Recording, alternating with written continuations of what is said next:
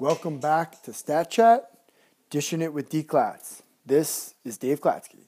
Today's guest is Sue Bird.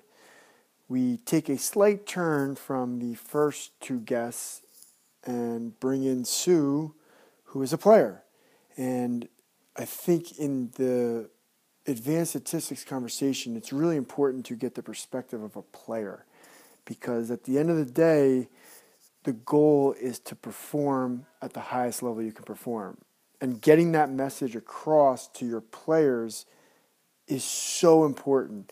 So I wanted to talk to Sue and hear her perspective on what she's learned over the years, what she can handle, what her teammates can handle, and go from there.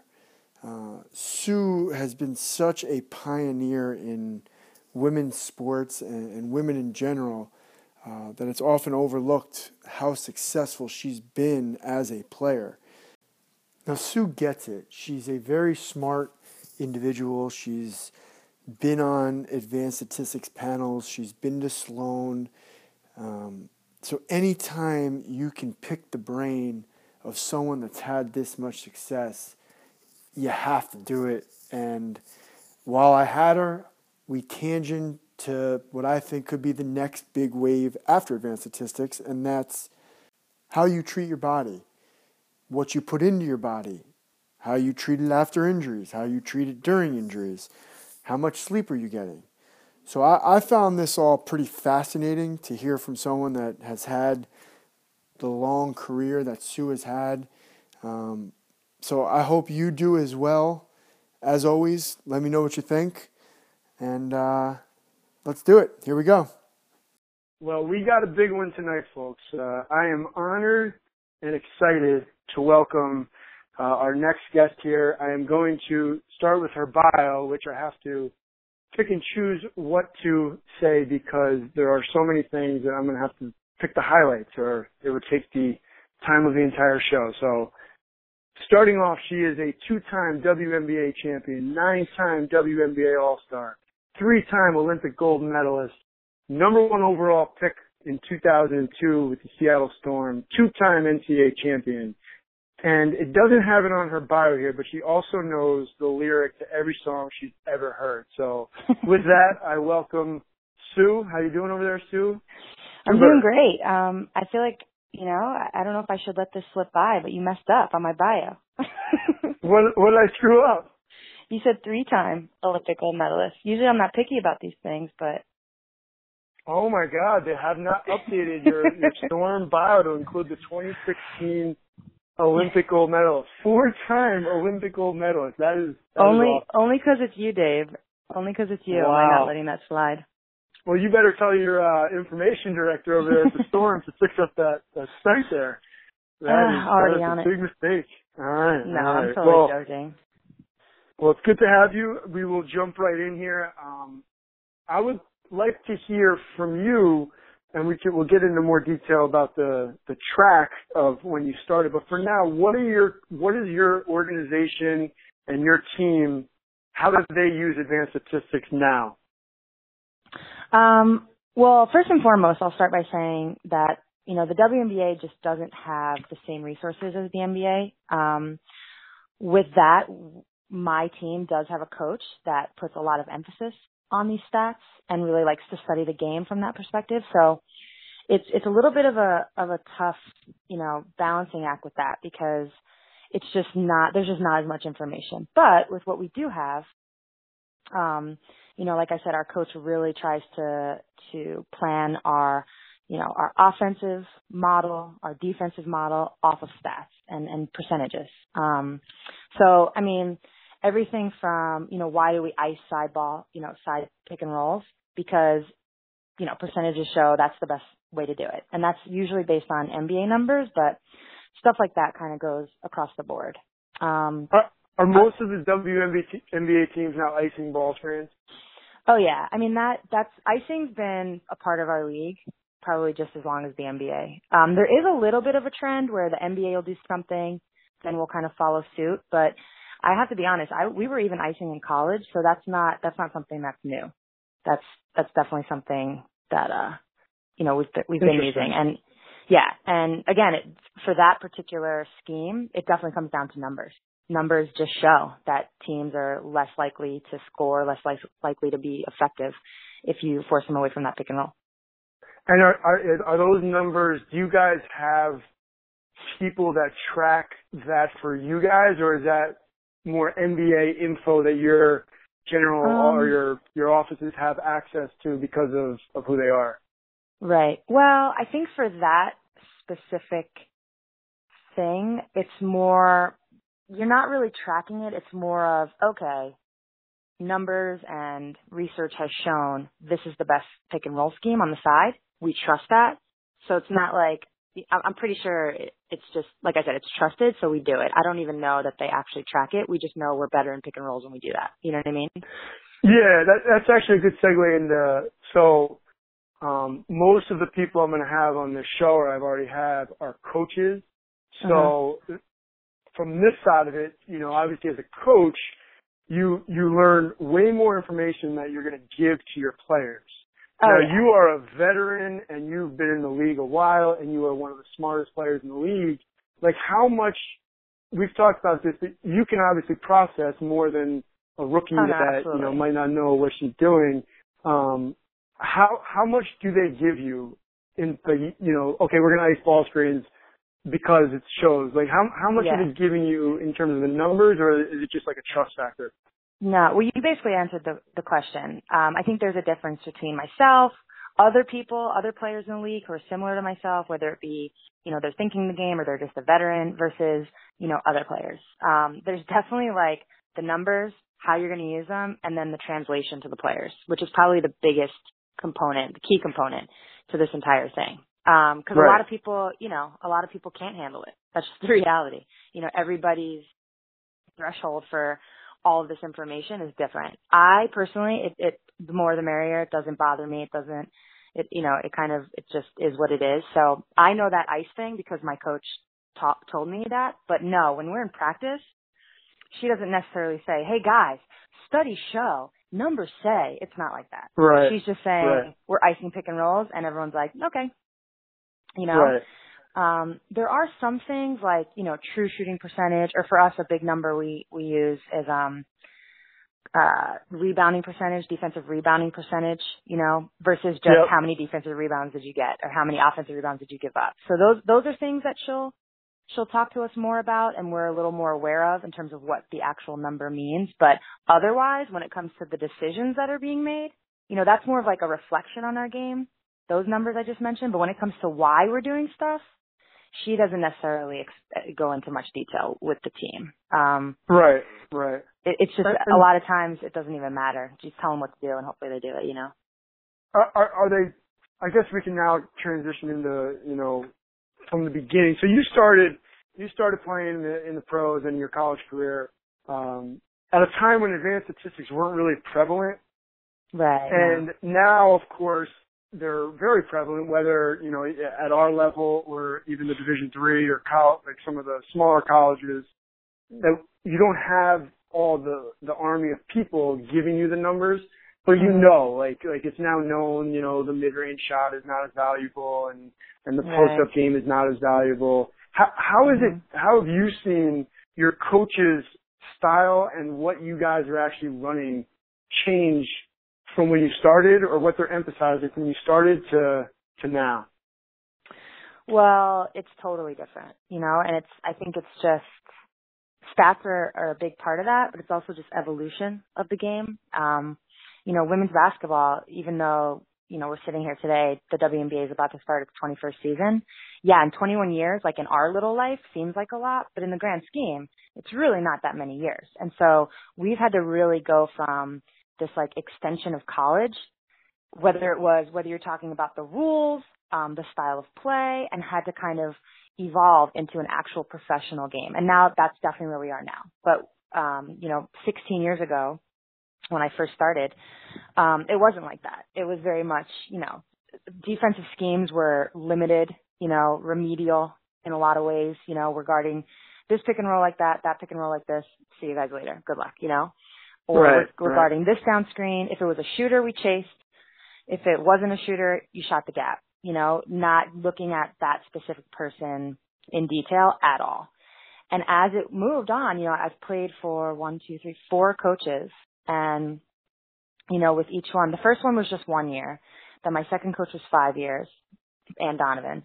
Third coach, Brian Agler, he was for 6. And then now Jenny Busek. And so with each coach came this new style.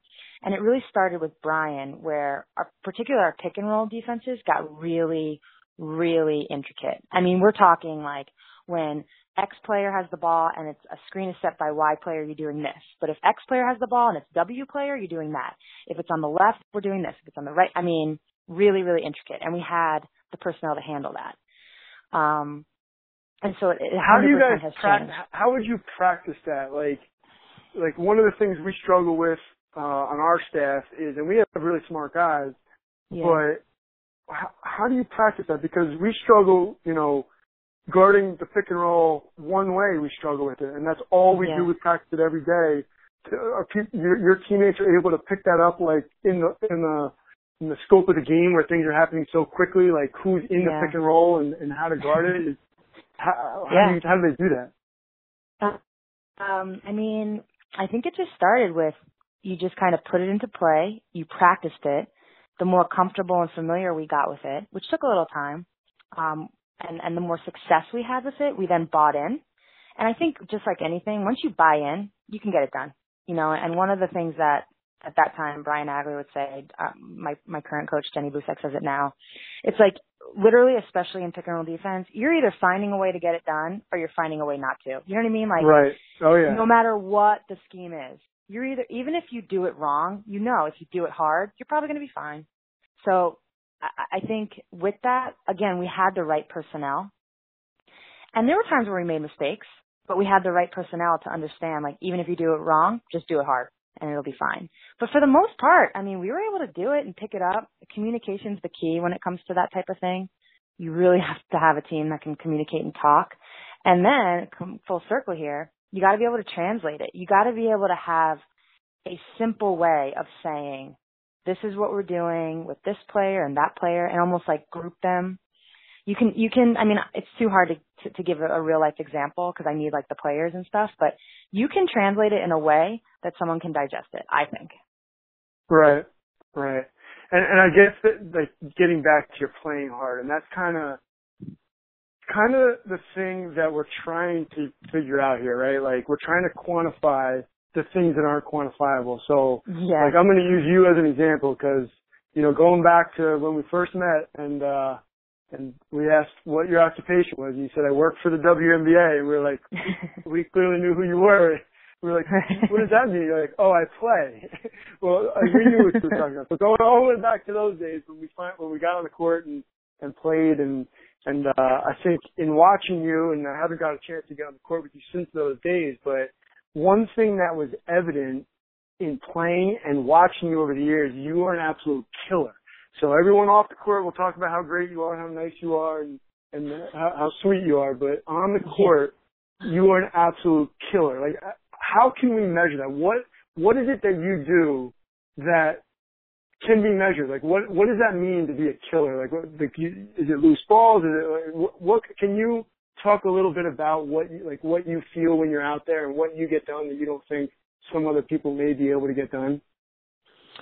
I mean, I don't know how you quantify that. I think it's the eye test, 100%. When you're watching a game, you just know. You can see it in somebody. I think as we move forward with all of this, the better question will be, how do you teach somebody if they don't have it? They have the skill, they have the talent. How do you get them to be that quote-unquote killer? And it's obviously it kind of manifests itself in different ways for different players. Because I'm really not the player that's getting the loose balls. I'm not the player particularly anymore. I got to be honest. I'm not diving on the floor all that much. Like, it just takes too long to get up.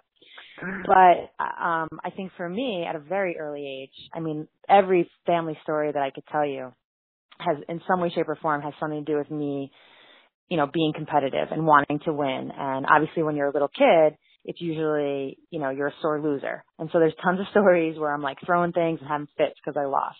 And that was just the way it was. I mean, that was just how I was raised, how I grew up, probably how I was born. So I think, you know it when you see it. in players. And sometimes it's that trait that could get a less talented player into the WNBA. And it's the lack of that trait that can get a very talented player waived and cut from a team. You know, I've seen it go both ways.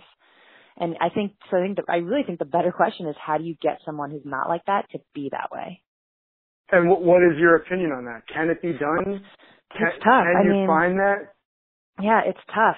I think it can be done, in a group, like a collective group where there's some that have it, some that don't.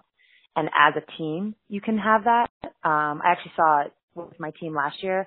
The WNBA takes this Olympic break, you know, every time there's an Olympic year where we pause for like a month and a half. And so all the Olympians leave, and then you kind of return to your team, and it's this brand new team. It's happened every single time. And this past year, my team went from like this like young, kind of timid, to all of a sudden they were like getting down and dirty. And I know it's because they, for a month and a half, just got after it. And so I think you can kind of drill it and put teams in impossible situations and force them to succeed. But in just one individual, I don't know. I really don't know. I'd have to think about that. Yeah, it's almost a little contagious. And like you said, I don't know if you can go from a 0 to a 10, you know, right. killer level. But if you're around other people that are competitive and will win at all costs, I think it can rub off on them. Oh yeah, absolutely. Absolutely. I think, just real quick, one of the things that it just came to me, this is what my college experience was like. You know, it was very much a mental challenge, you know, more so than anything else. And it came down to putting teams, players in impossible situations and not listening to any of the excuses and not caring and making them get it done. And the more you did that, the more confidence you had in yourself. And with that came a killer. Now, like I said, the killer comes in all shapes and sizes, so all forms really. So it doesn't have to be just someone out there being like, oh, grabbing every rebound. It can be just, you know, hitting the dagger shot or, you know, I don't know, locking down somebody that one possession you need to. So I don't know. And that's where I want to try and figure out, like, how to measure that. I know it's tough, but like, can we find some way to measure it where like, okay, here's possession X where somebody just scored 3 in a row.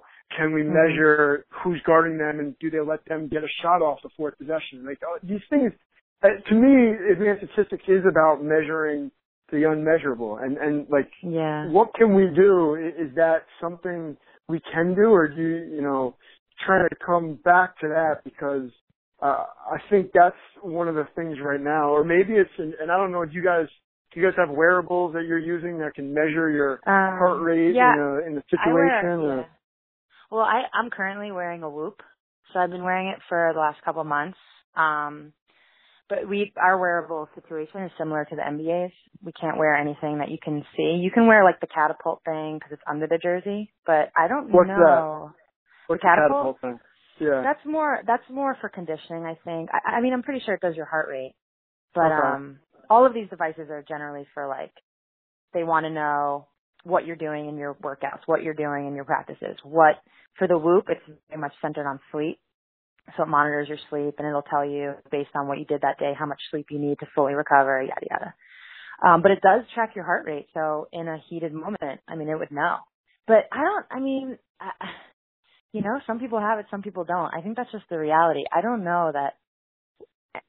And I feel like the question of measuring, I guess, maybe because you're a college coach, so maybe you wish you could measure and know ahead of time before you even recruit a kid, if it's even, you know, worth it, so to speak. I feel like at my level, it's kind of like, at that point, the proof's in the pudding. They've either done it or they haven't. You know what I mean? So that's why I'm more focused on the teaching part. I think for us as college coaches in recruiting, mainly, we have a limited amount of time to make decisions and a limited amount of time to form a relationship. And during this time, it's our job to find out as much about somebody as possible. And the question you're always trying to find out is this person gonna be the competitive force of nature that you want them to be?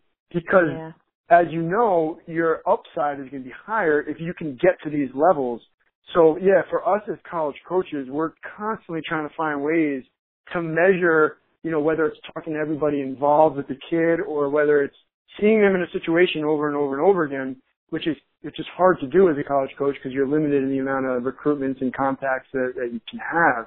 Whereas at your level, you get a how many game season and practice, so you're gonna know, like you said, whether they're just talented or whether they can actually, get to that next level because they have this something in them that we can't really measure.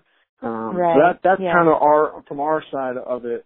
But getting back to college, because I think this will be interesting to hear, and it's been probably 20 years since you've been there, but obviously Gino, absolute legend.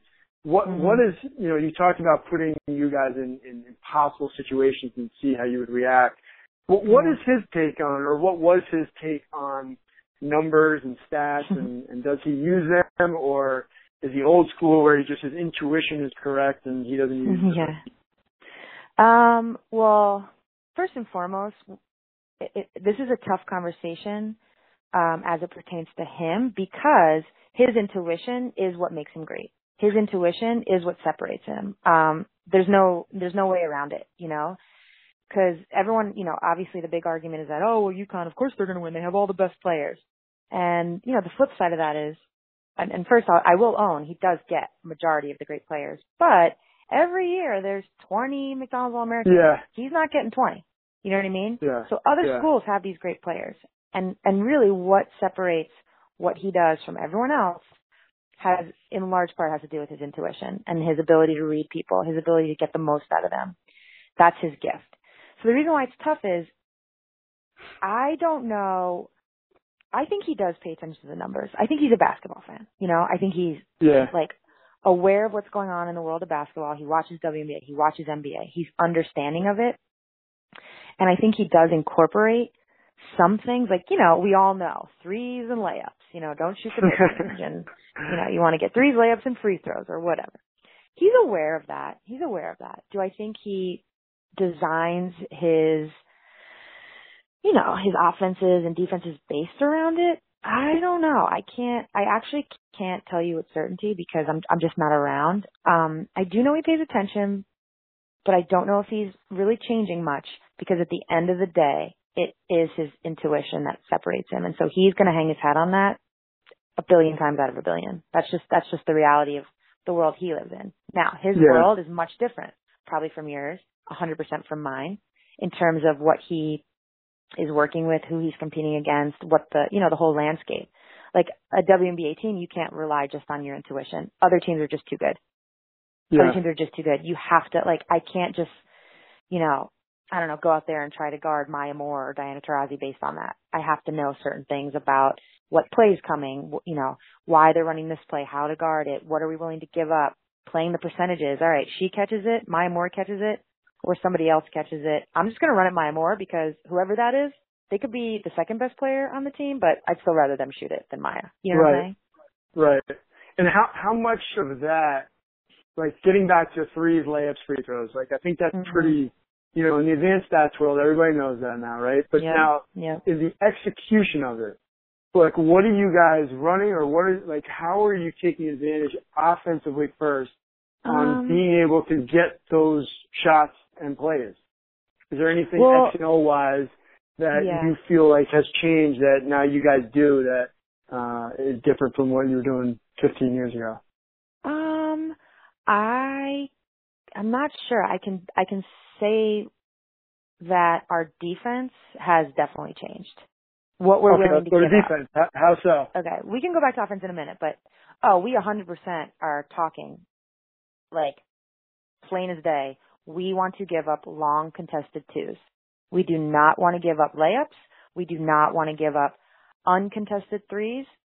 A contested three is not amazing either, but you'd rather run them off the line and make them take a long contested two. That is a mantra in our locker room. We are talking about that constantly. Meaning your closeouts, when you guys practice closeouts, well, when the team practice closeouts, we know you're not practicing much anymore, but when the team practices closeouts, they are, you guys are instructed to, basically run past the shooter. No. Don't get me wrong. It's not that. I'm just saying, there are times in games where you're so late. You have like zero chance of getting there, where you just try to run them off, maybe, No, but in practice, it's the same thing.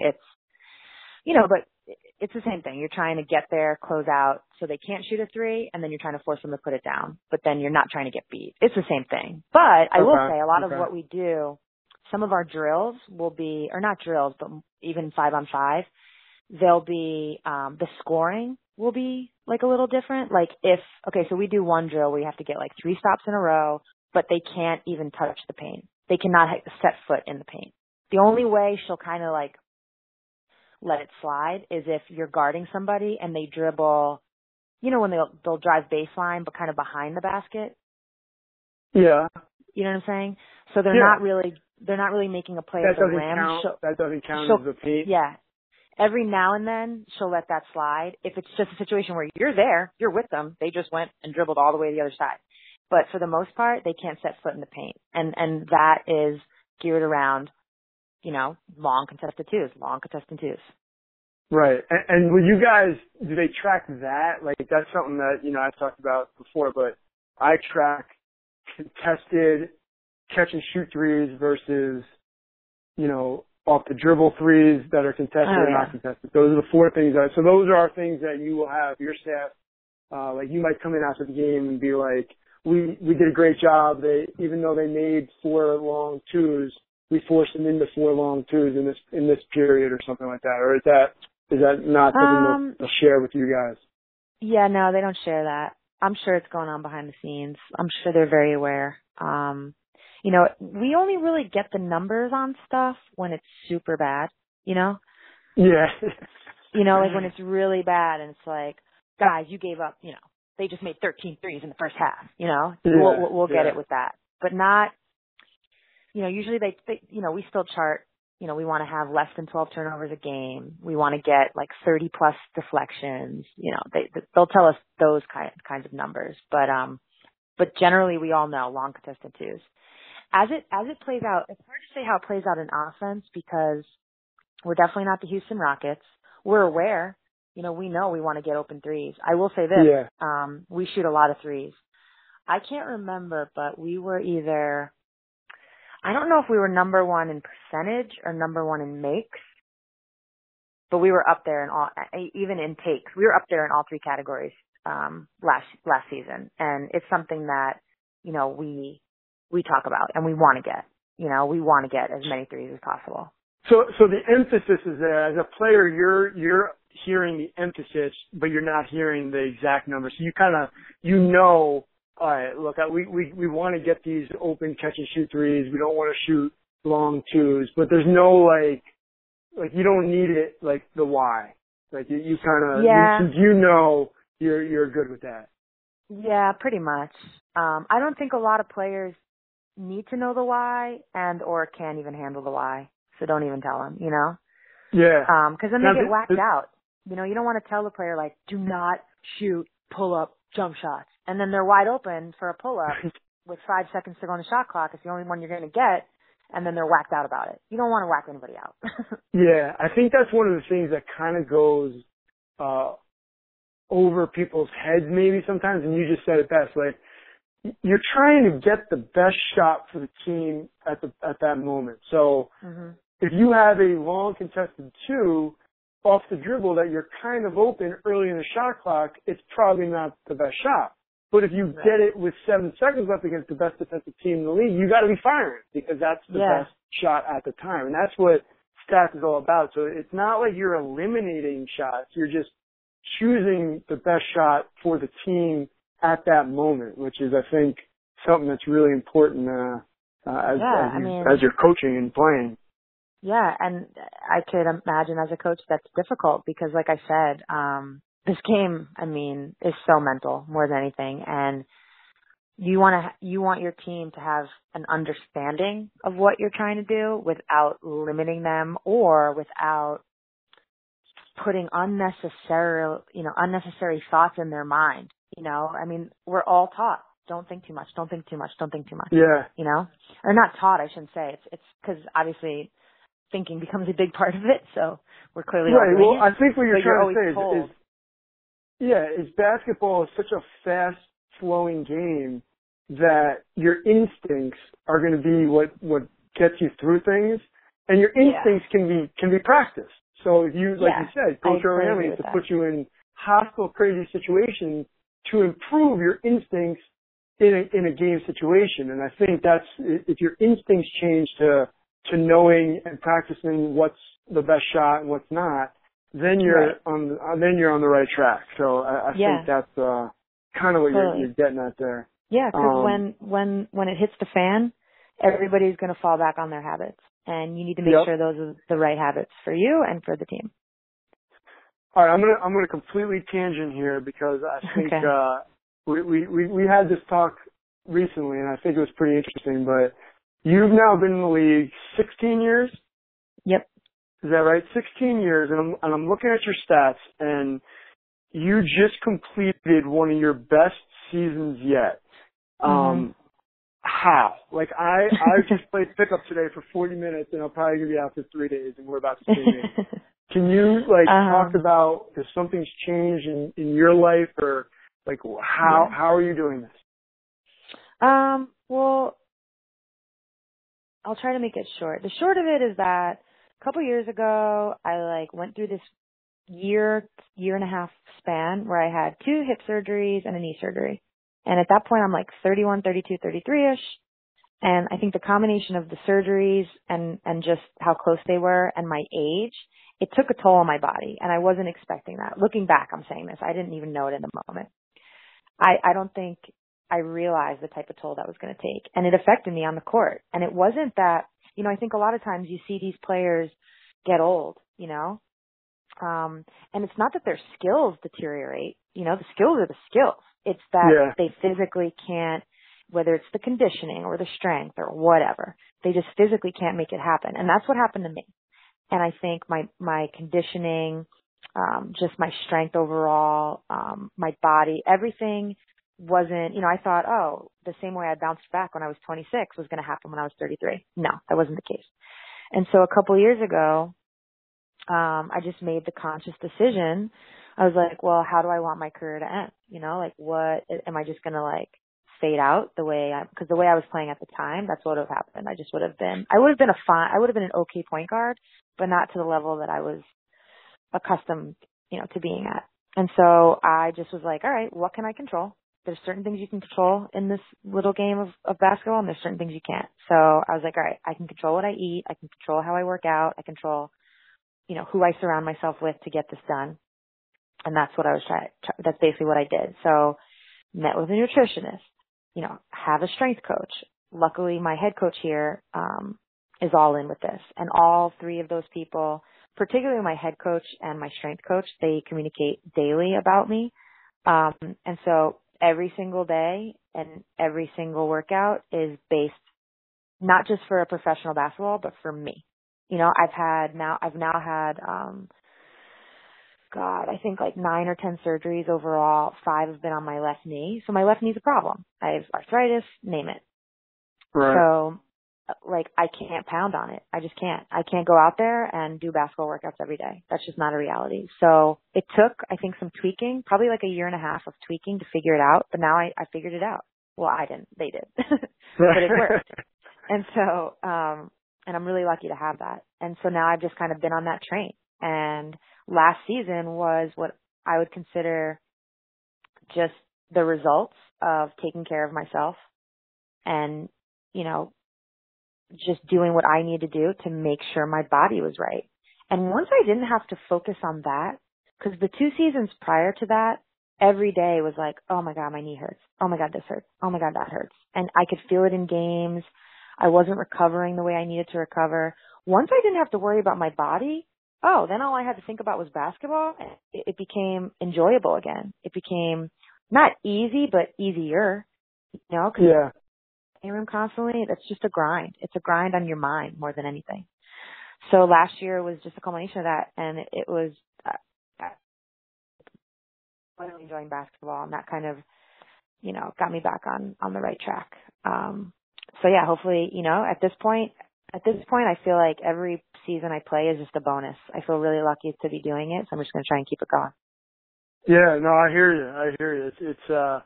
It takes a lot of discipline to do what you're saying, and I know you talked about the treatment on your knee and treating your body. So you're at a point in your career where, you know, practice might not be as important as it was 15 to 20 years ago.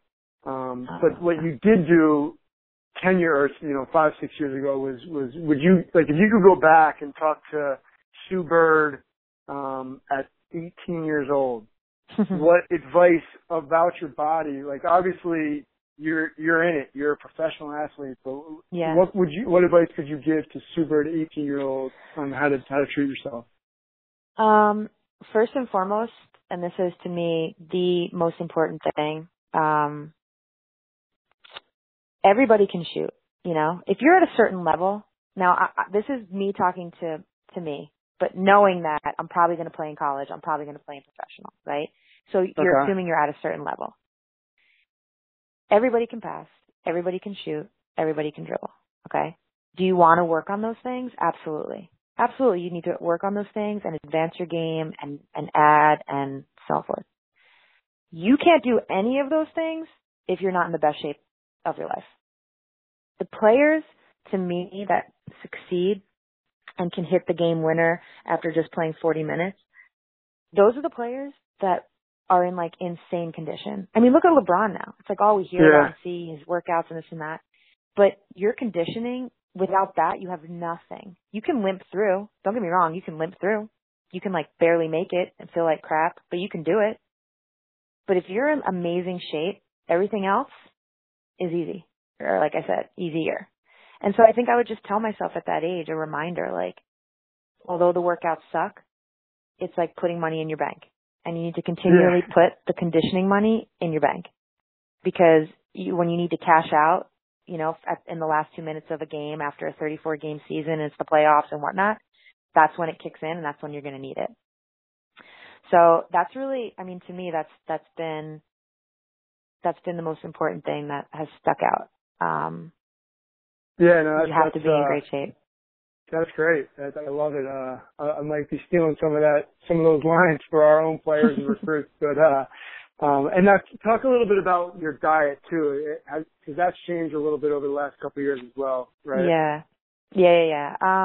It's nothing crazy. It was, again, I met with a nutritionist, and, you know, one thing about being a female athlete is there's not a lot of literature, there's not a lot of science on women. I mean, everything that we know about food even is usually, first of all, you'd be surprised what they don't know, but most of these things, even working out, but we're talking about food right now, is based on what a guy did or what a male professional athlete has done and the studies on them. And then they're just like, oh yeah, for women too.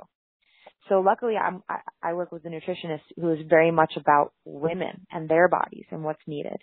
And again, like I said, with my knee, I just needed a lot of, just anything anti-inflammatory is good for me. So a lot of my diet is based on that, just trying to keep inflammation down at all times, which is just good for you regardless. And then, you know, I said to her, I want an anti-inflammatory diet and I want something that's going to give me energy. She was like, do you care about your six pack? And I was like, no, I actually don't. Now, is that a nice little byproduct? Absolutely. You know, when you eat right, you lean out, you're losing fat, you're building muscle because you have this energy, and her whole idea is geared around fueling yourself for working out. You know, I think a lot of people fall into the trap of, oh, I got to eat less to lose weight or to do this or do that. But, you know, what I learned through her was, and her name's Dr. Susan Kleiner, what I learned through her was the more I eat, assuming it's the right foods at the right times, the more fuel I'll have and the more I'll burn and the stronger I'll get. You know, I'll be able to go longer, harder, faster. And what exactly is this, like, just not to get, you know, to give us a complete nutritionist lesson, but, like, what does that mean? I mean, obviously, I don't know. I just do what she tells me, but I do know that. Give us an example. Well, I do know that it's not necessarily, I mean, it is what you eat, but a big part of it is also when you're eating it. So, she stresses, making sure you eat, if you're going to work out at 10 o'clock, you better make sure you're eating 2 hours before that. And, if your workout is from 10 to 12, you at 12:01 better be drinking a protein shake. And by, 12:30, you better be eating lunch. And that lunch better, consist of X, Y, and Z. And then, moving forward, if it's a game day and you're not playing till 7:30 at night, you just got to make sure you're eating at the right times. And obviously, there's better foods than others. I've had more sweet potato in my life the last 2 years than I probably did the, previous 34. Oh, absolutely. It's a good carb, Yeah. and people talk crap about carbs. Carbs are not bad. Carbs are not bad at all, but you have to be working out. They're for working out. They're bad if you're not working out. How do you fit all these eating times in with the naps that you also need? Hey, I'm so glad we've all heard you talk about your naps. So talk a little bit about sleep, about your sleeping. Sleep's so important. Sleep's so important. And it's like, luckily my coach, so here's something that's interesting. Jenny Busek's our current coach, and lucky for us, she's just as big on sleep. She actually is the one that really taught me this one little part. And it's like, I think in our society, and if anyone has like gone overseas or lived overseas, like it's not the same way anywhere else. There's something about sleep and napping in America that we view it as lazy. Like, oh, you're taking a nap. And I'm pretty sure that's where 90% of my arguments with you came from. And oh, you're taking a nap. But in reality, like, you need it. You actually need it. And all of our scheduling throughout a season is based on our sleep. Our flights are picked based on sleep. Our practice times are picked based on sleep. If we have a game, and I don't know, I could paint a million pictures. At the end of the day, it's all based on sleep, particularly our flight times. Yeah, so we never take early morning flights. Yeah, Ever. and just clearly, like sleep is now in the forefront of advanced statistics. Like these things that we're talking about are kind of the next step as everyone's figured out threes, layups, and mid-range. Threes, layups, and free throws are good. And now it's all right. Well, how can I improve my body? And you're you're ahead of the game in that. And it does go back to our argument about how hard you're working. And for years you've swear to me that your naps on your game days count as you working absolutely 12, 13-hour days, which is a little ridiculous, job. but we've had that argument enough that I just wanted to share with the audience. It's part of your job. It's part of your job. So you did mention overseas, and I want to just briefly talk about that. So you've now played in Russia. You haven't played the last couple of years, but you spent how many years? 10 years playing in Russia? Yeah, 10 years playing in Russia. In the off season, which a lot of people don't know, is you finish WNBA and then you're pretty much over there, a little break, and then you're over there until pretty much WNBA starts again. Where are they at in terms of advanced statistics? Is it the same, or where are they at? I shouldn't comment necessarily because I haven't been there in 3 years, but I doubt they're anywhere near it. It's just not the same. I can't, who knows on the men's side, but I don't think the women's side, other than the fact that they now there's a lot more coaches, there's Australian coaches there and American coaches, so I'm sure they bring some of it, but I don't think it's anywhere near it. No, it's nowhere near it. The only thing I will say, I don't know if I've told you this or not, the best part about playing in Russia, and you're totally going to appreciate this as another point guard, on the stat sheet, this was the best thing.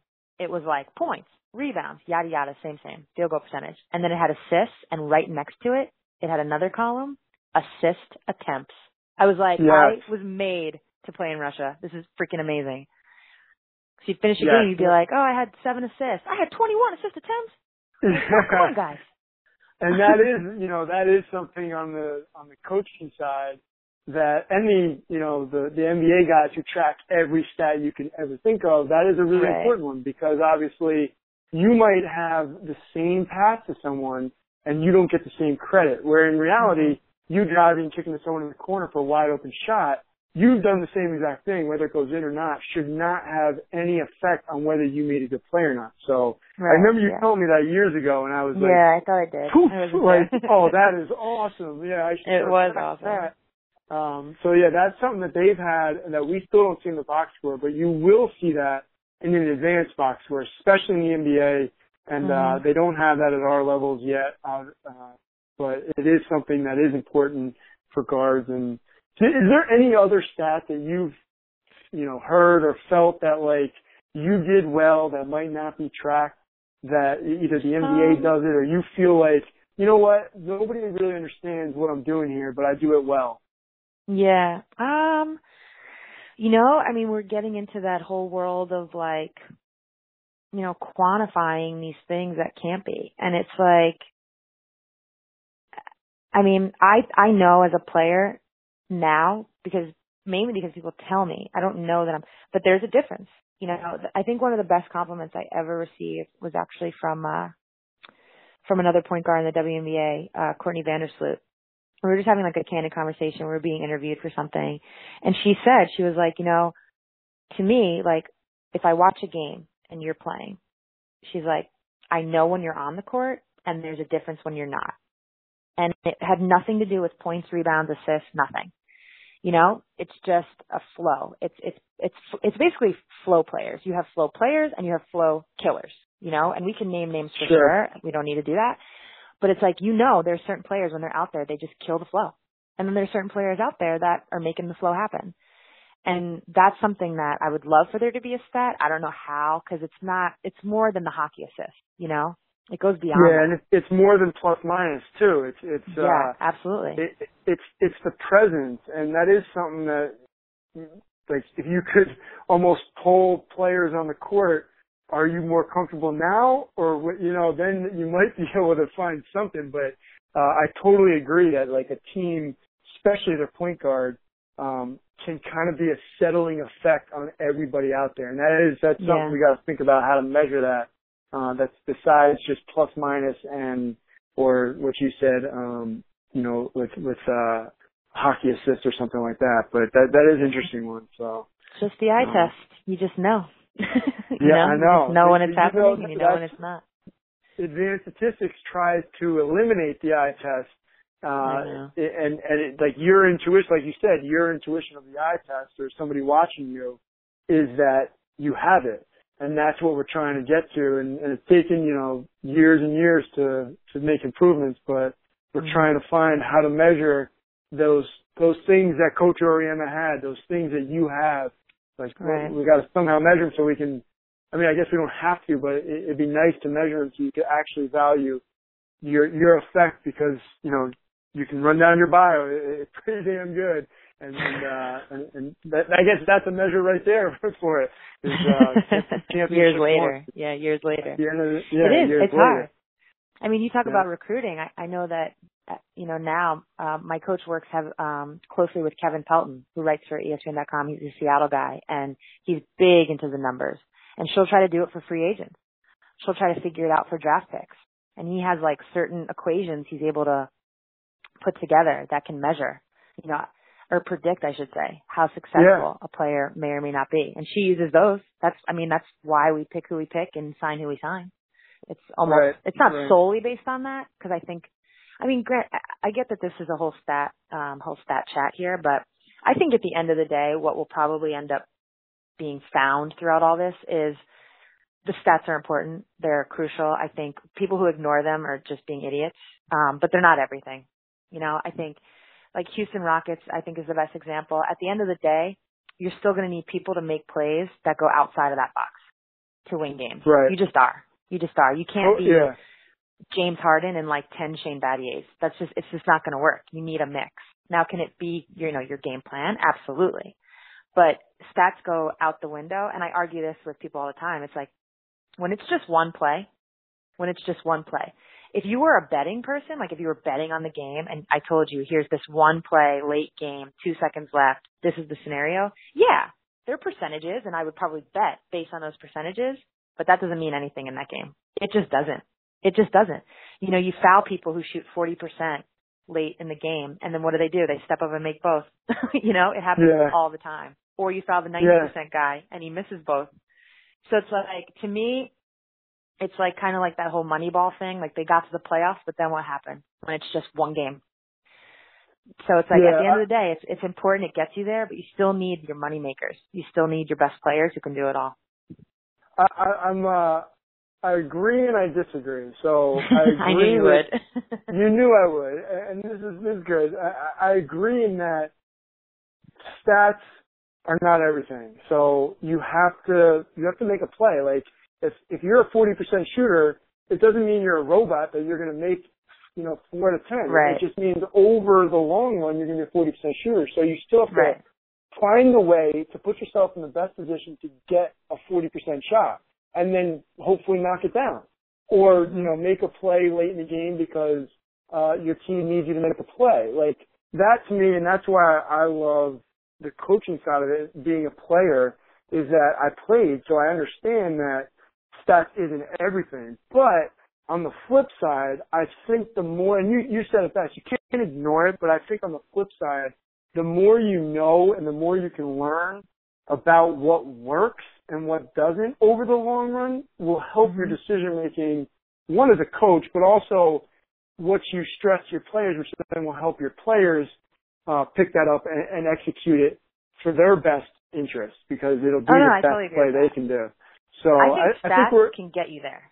I think stats can get you there. They can get you to like the playoffs. They can get you to the championship game. They can get you, to, I don't know, the conference championship, whatever it is. They can get you there. Right. But I don't know that it's always going to win it just because the stats say you're better than that team, or just because, you know what I'm saying? Yeah, and that's why we play the game. That's why we love basketball so much, because you can learn. Right. So my only argument is to have your entire, Shane Battier to me is the best example, because I've done a bunch of panels with him, and he's so intriguing because he really played to it. And he jokes, like, he never took twos outside the paint. Like, even if the shot, he said, like, one season with the Heat, he took 1-2 outside the paint. 1-2. And it's only because Dwayne Wade, like, got caught in the air, and it was like 3-2-1 on the shot clock, and passed it to him, and he just had to, like, hot potato it up. And he was, like, pissed. He's like, he doesn't take the half-court shots and all that. And I get why Shane Battier, in his role, bought into that and did that. But I do think that I just do think when it comes down to the game, the last game, the championship, it's dangerous to solely rely on that. That's all. Yeah, I hear you. That's actually a good semi-argument to end on. I want to thank you again. This was fun. This was great. I appreciate you helping me out and helping the audience out to learn a little bit about the WNBA, and hopefully people learned a little bit about you and stats and how it works at your level. But long live the mid-range game. Long live the mid-range game. Yeah, that's where I made that's my meat and potatoes, so don't take it away just yet. You do pretty well being efficient from three and layups. Stats are pretty good. You may not practice much anymore. Go check your stats. Yeah, I don't have that stat in front of me. I just have your field goal percentage, which is pretty good. Yeah, it's all right. It's all right. No, but thank you for having me. I was happy to do it. It was fun. Great. Well, thanks again, Sue, and I'm sure I'll see you eventually soon. Yeah. Sounds good, Dave. All right. Have a good summer. Bye-bye. All right. Talk to you later.